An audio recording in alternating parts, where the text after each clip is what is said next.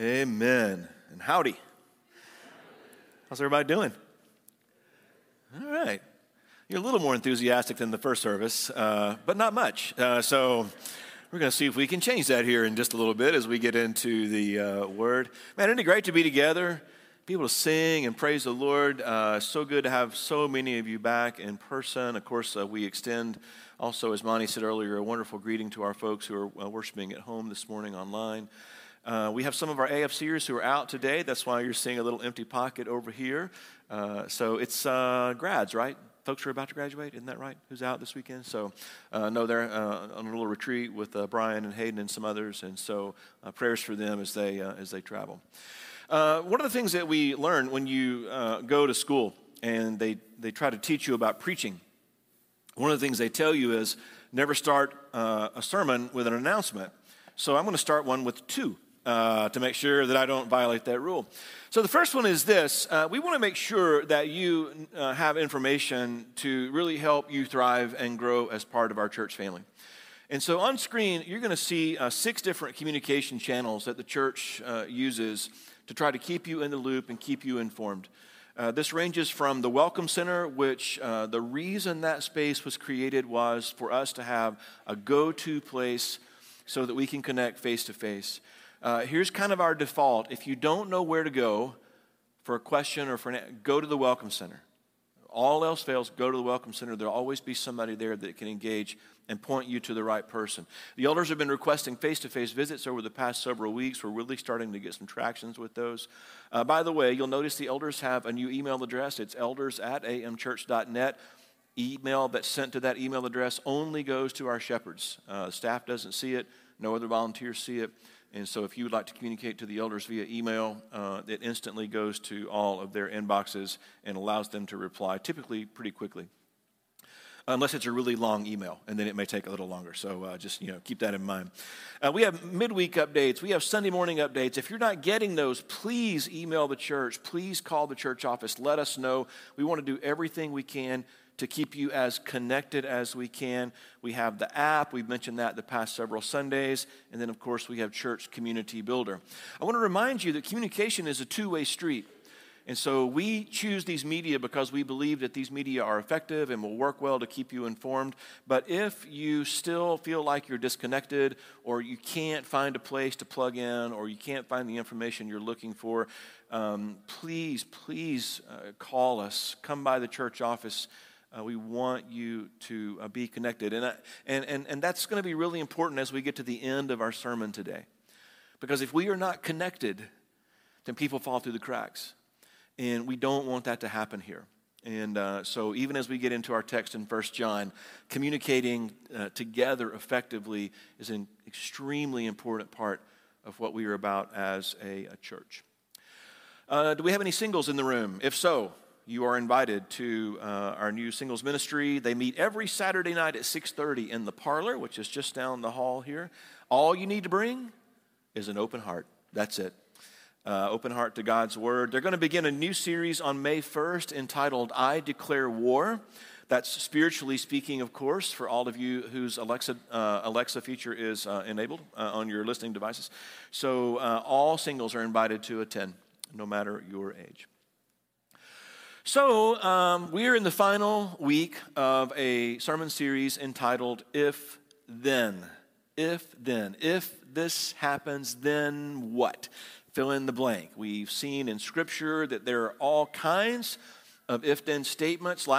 2 weeks ago on Easter Sunday, we were in the book of Romans, chapter 6, and we noted that in verse 5, for if we have been united with him in a death like his, that's the death of Jesus, then surely we will be united with him in a resurrection like his. Last Sunday, we explored John chapter 8, and we looked at Jesus' words to a group of people who believed his teaching, but were struggling to believe in him as Messiah.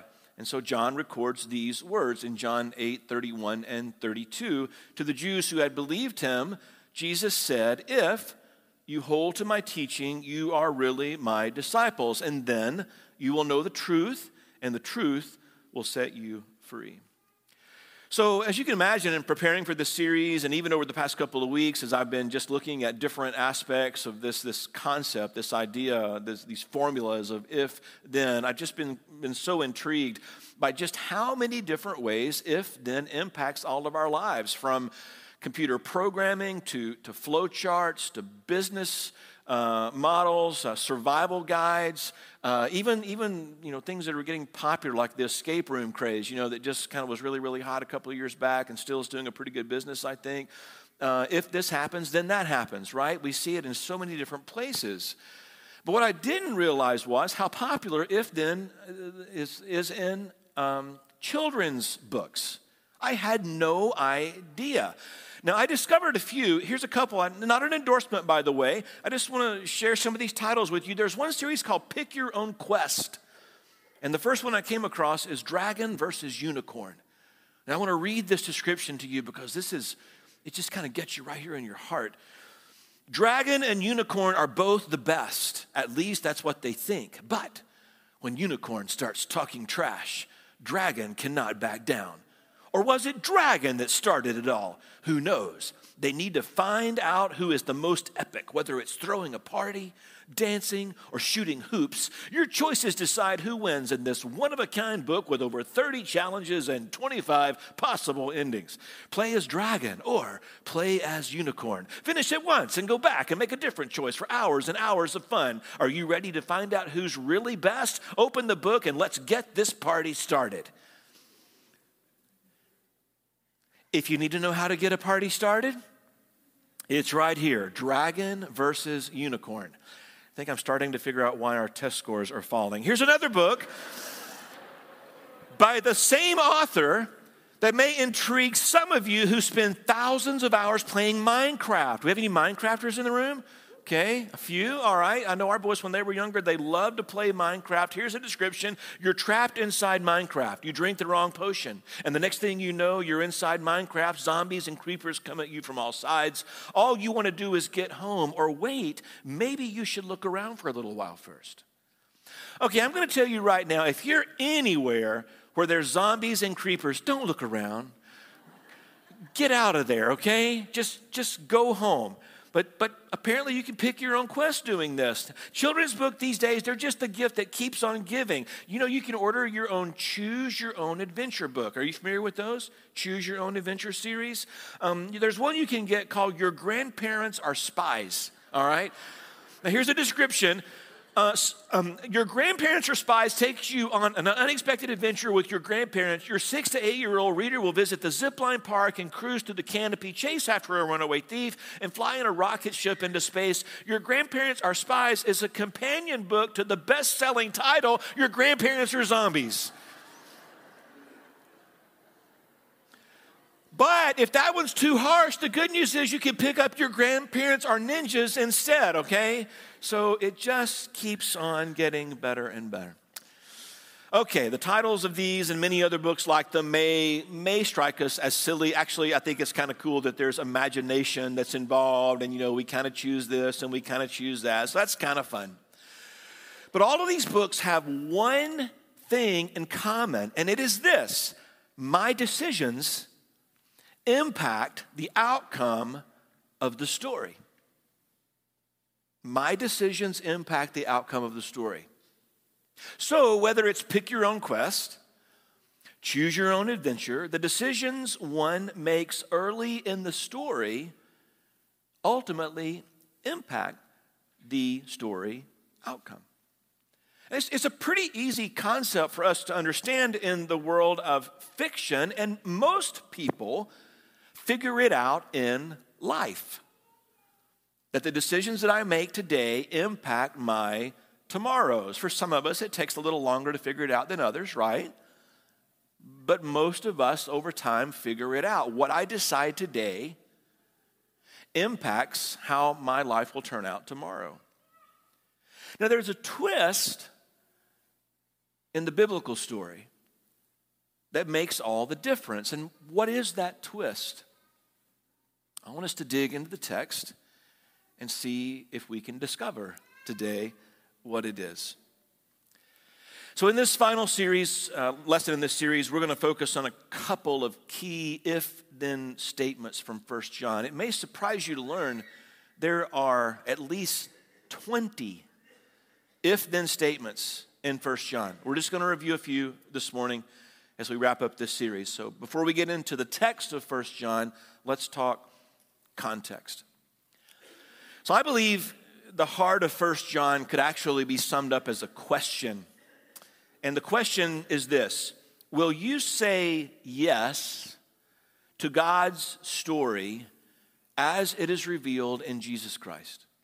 Now, John doesn't actually ask this question, but I'm saying if we took the content of the book of 1 John and we studied through it and we said, wow, what's a great question this letter seems to ask? I think it is this: will you say yes to God's story as it is revealed in Jesus Christ?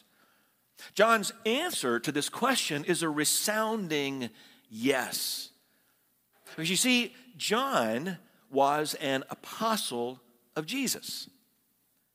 So not only did he know the story, but he personally knew the author of the story.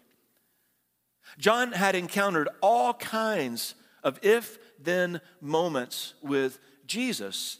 Just think about a few of them. There are hundreds, but a few that he experienced that could have been put into an if-then phenomenon inside his own mind, inside of his own heart. John watched Jesus walk on water and surely was confronted with the reality, if he can walk on water, then he saw Jesus raise Lazarus from the dead. If he has that kind of power, then surely he can. He saw prophecy fulfilled. He saw an empty tomb. He saw the resurrected Lord.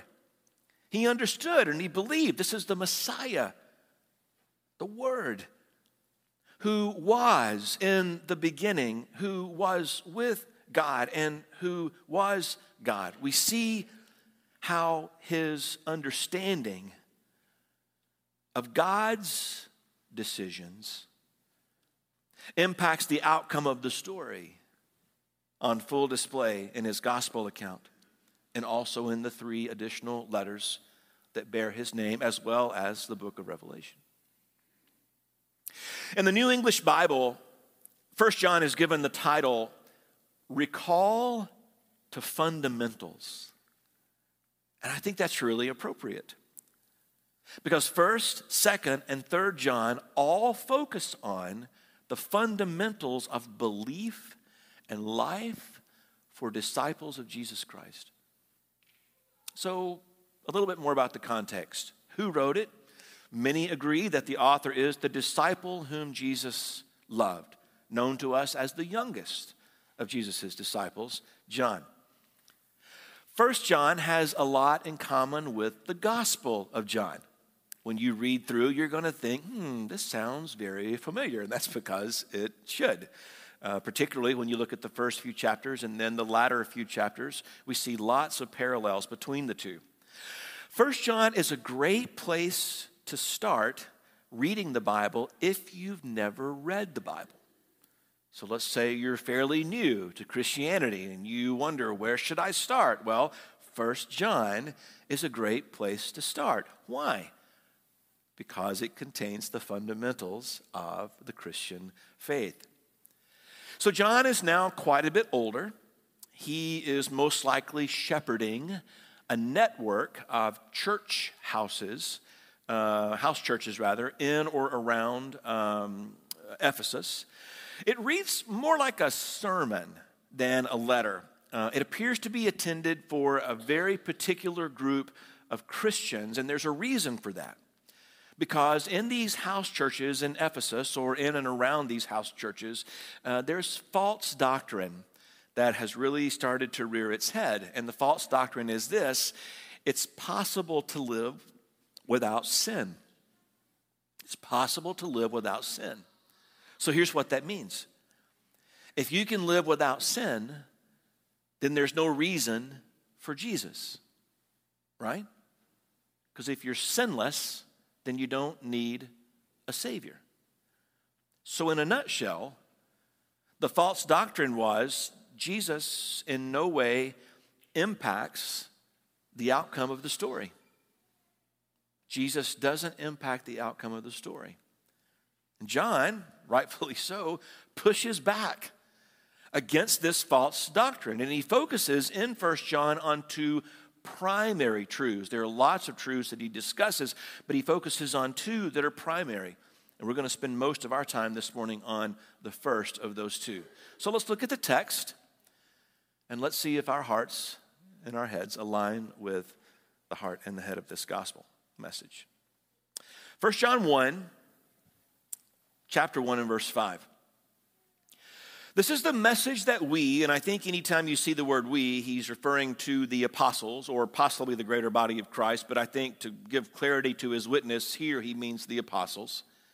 This is the message that the apostles have heard from him, that's Jesus, and this is the message we declare to you. God is light. In him there is no darkness at all. And here's primary truth number one. God is light. How does John know that God is light? Well, there are lots of reasons I think that become self-evident to him as time has gone by, but I think the number one reason is Jesus told him God is light. In John's gospel, he records the episode when Jesus actually shared this teaching in John 8, verse 12. When Jesus spoke again to the people, he said, I am the light of the world. Whoever follows me will never walk in darkness, but will have the light of light. John never recorded in his gospel that God is light, but remember, to John, the Word, that's Jesus, is with God and is God. So John uses God and Jesus interchangeably without any concern. This is going to be a theme that's going to be repeated in the book of Revelation when John records what happens after the curse of sin no longer exists. In Revelation 22:5 we read, for there will be no more night. They will not need the light of a lamp or the light of the sun, for the Lord God will give them light, and they will reign forever and ever. The first truth of 1 John. God is light. Why does he need to point this out? Well, as simply as I can state it, there were people in and around these churches who believed that you could have fellowship with God without Jesus. As I stated earlier, they believed they were sinless. So therefore, they believed they didn't need a Savior. And John tells the church, believing that you can be in fellowship with God without a relationship with Jesus, all you're doing is just stumbling around in the dark. He didn't stop with that one statement. There's a lot of repetition in this letter. If you read 1 John, you're going to be like, man, he repeats himself a lot. Well, yeah, because there are people who are just not getting it. So he needs to say the same thing over and over and over again, not just to those who are teaching false doctrine, but also to believers who may be growing discouraged because they're seeing people actually begin to believe what these false teachers are sharing. So he continues, 1 John 1:6, if we claim to have fellowship with him, that's Jesus, and yet walk in darkness, then we lie and do not live out the truth. But if we walk in the light as he is in the light, then we have fellowship with one another, and the blood of Jesus, his Son, purifies us from all sin. As you think about the second verse, this verse we just shared, it's not just fellowship with God that's on the line if we reject the sacrifice of Jesus. Because if we reject the sacrifice of Jesus, then we also reject true fellowship with one another.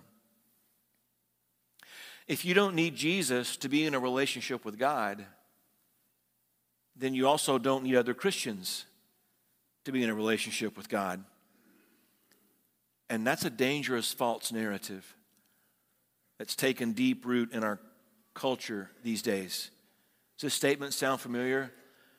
Oh, I believe in God. It's just his people I can't stand. Does that sound familiar?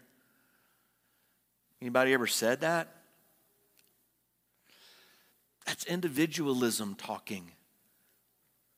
That keeps us from hard conversations with one another. It keeps us from thinking deeply about that which divides us, and a positive note, that which unites us. It makes it easy to move away from others so that I can do what I want to do, when and how and where I want to do it. But somewhere, surely somewhere, deep in our hearts, we know a relationship with God and relationships with fellow believers. We know that those relationships keep us from stumbling around in spiritual darkness, right? It's why lightsabers aren't called dark sabers. It's why we purchase flashlights, not make things darker lights. It's why we take really, really long walks on sunny days and we run for cover when the dark clouds gather. Can you imagine how much fun a 4th of July celebration would be if it was just simply a series of loud booms? Can you imagine? What do we ooh and ah over? We ooh and ah over the patterns, the colors of the what? The lights, the fireworks.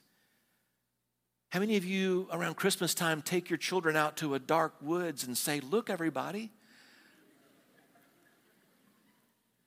We take our kids to see what? The Christmas lights.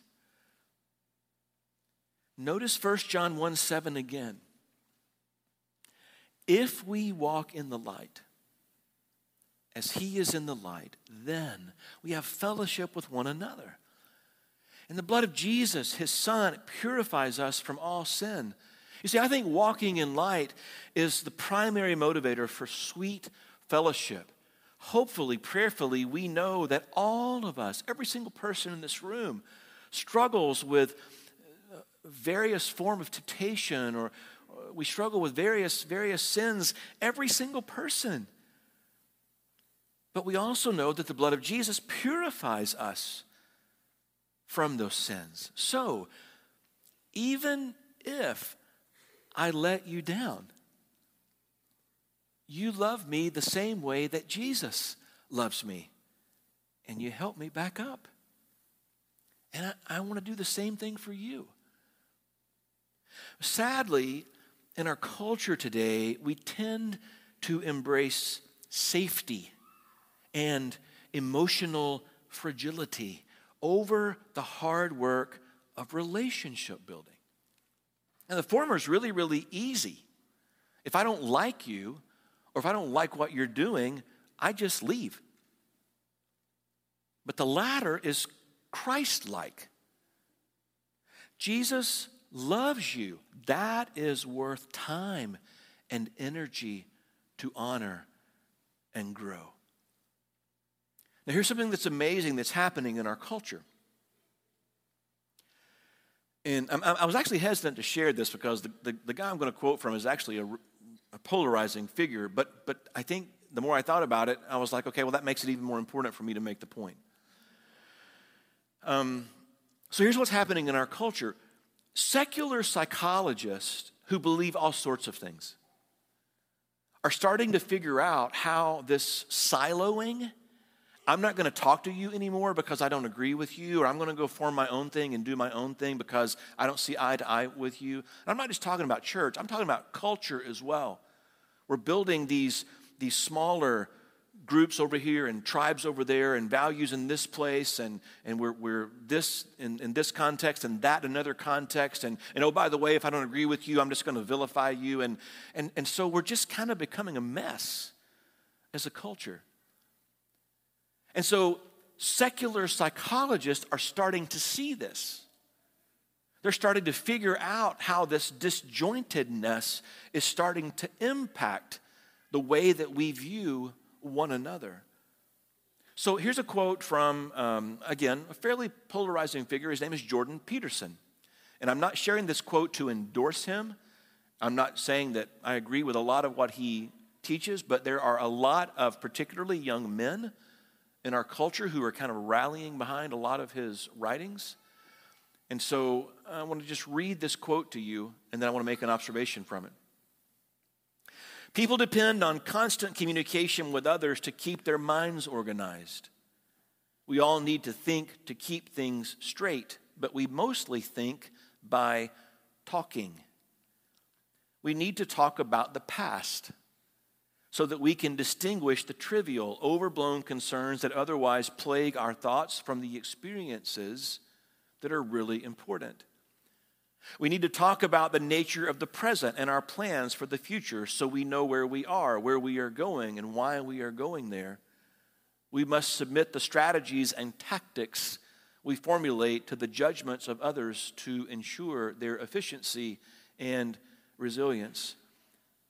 We need to listen to ourselves as we talk as well, so that we may organize our otherwise not fully developed bodily reactions, motivations, and emotions into something articulate and organized, and dispense with those concerns that are exaggerated and irrational.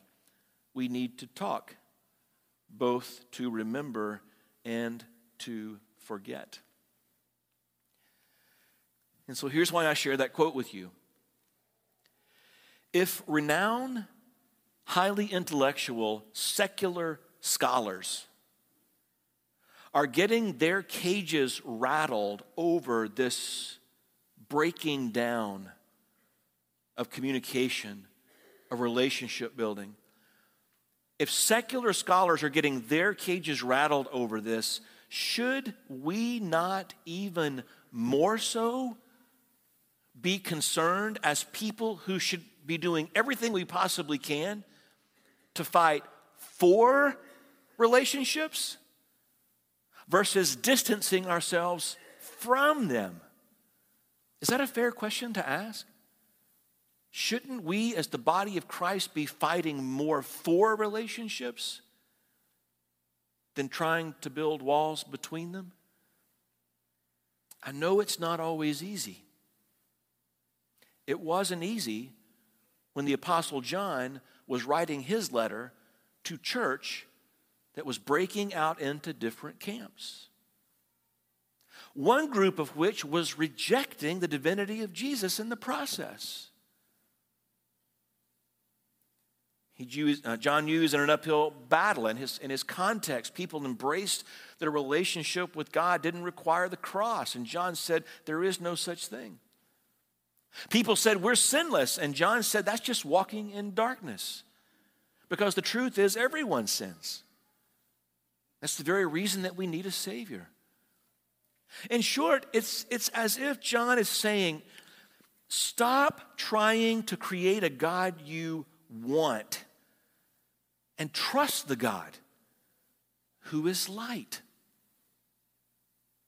God is light. So I'll close with a couple of questions. What does walking in light look like? What does walking in light lead to? As we share this journey together in Christ, how do our collaborative gifts, how do our collaborative insights and prayers and acts of service, when we are the church, what happens when we walk in light? John shows us a few examples later in 1 John. He says in chapter 2, verses 5 and 6, but if anyone obeys his word, Then love for God is truly made complete in them, and this is how we know we are in him. Whoever claims to live in him must live as Jesus did. Living as Jesus did, that's walking in light.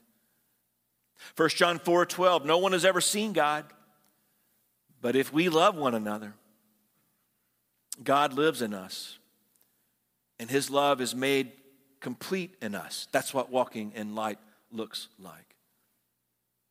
If anyone acknowledges that Jesus is the Son of God, then God lives in them and they in God.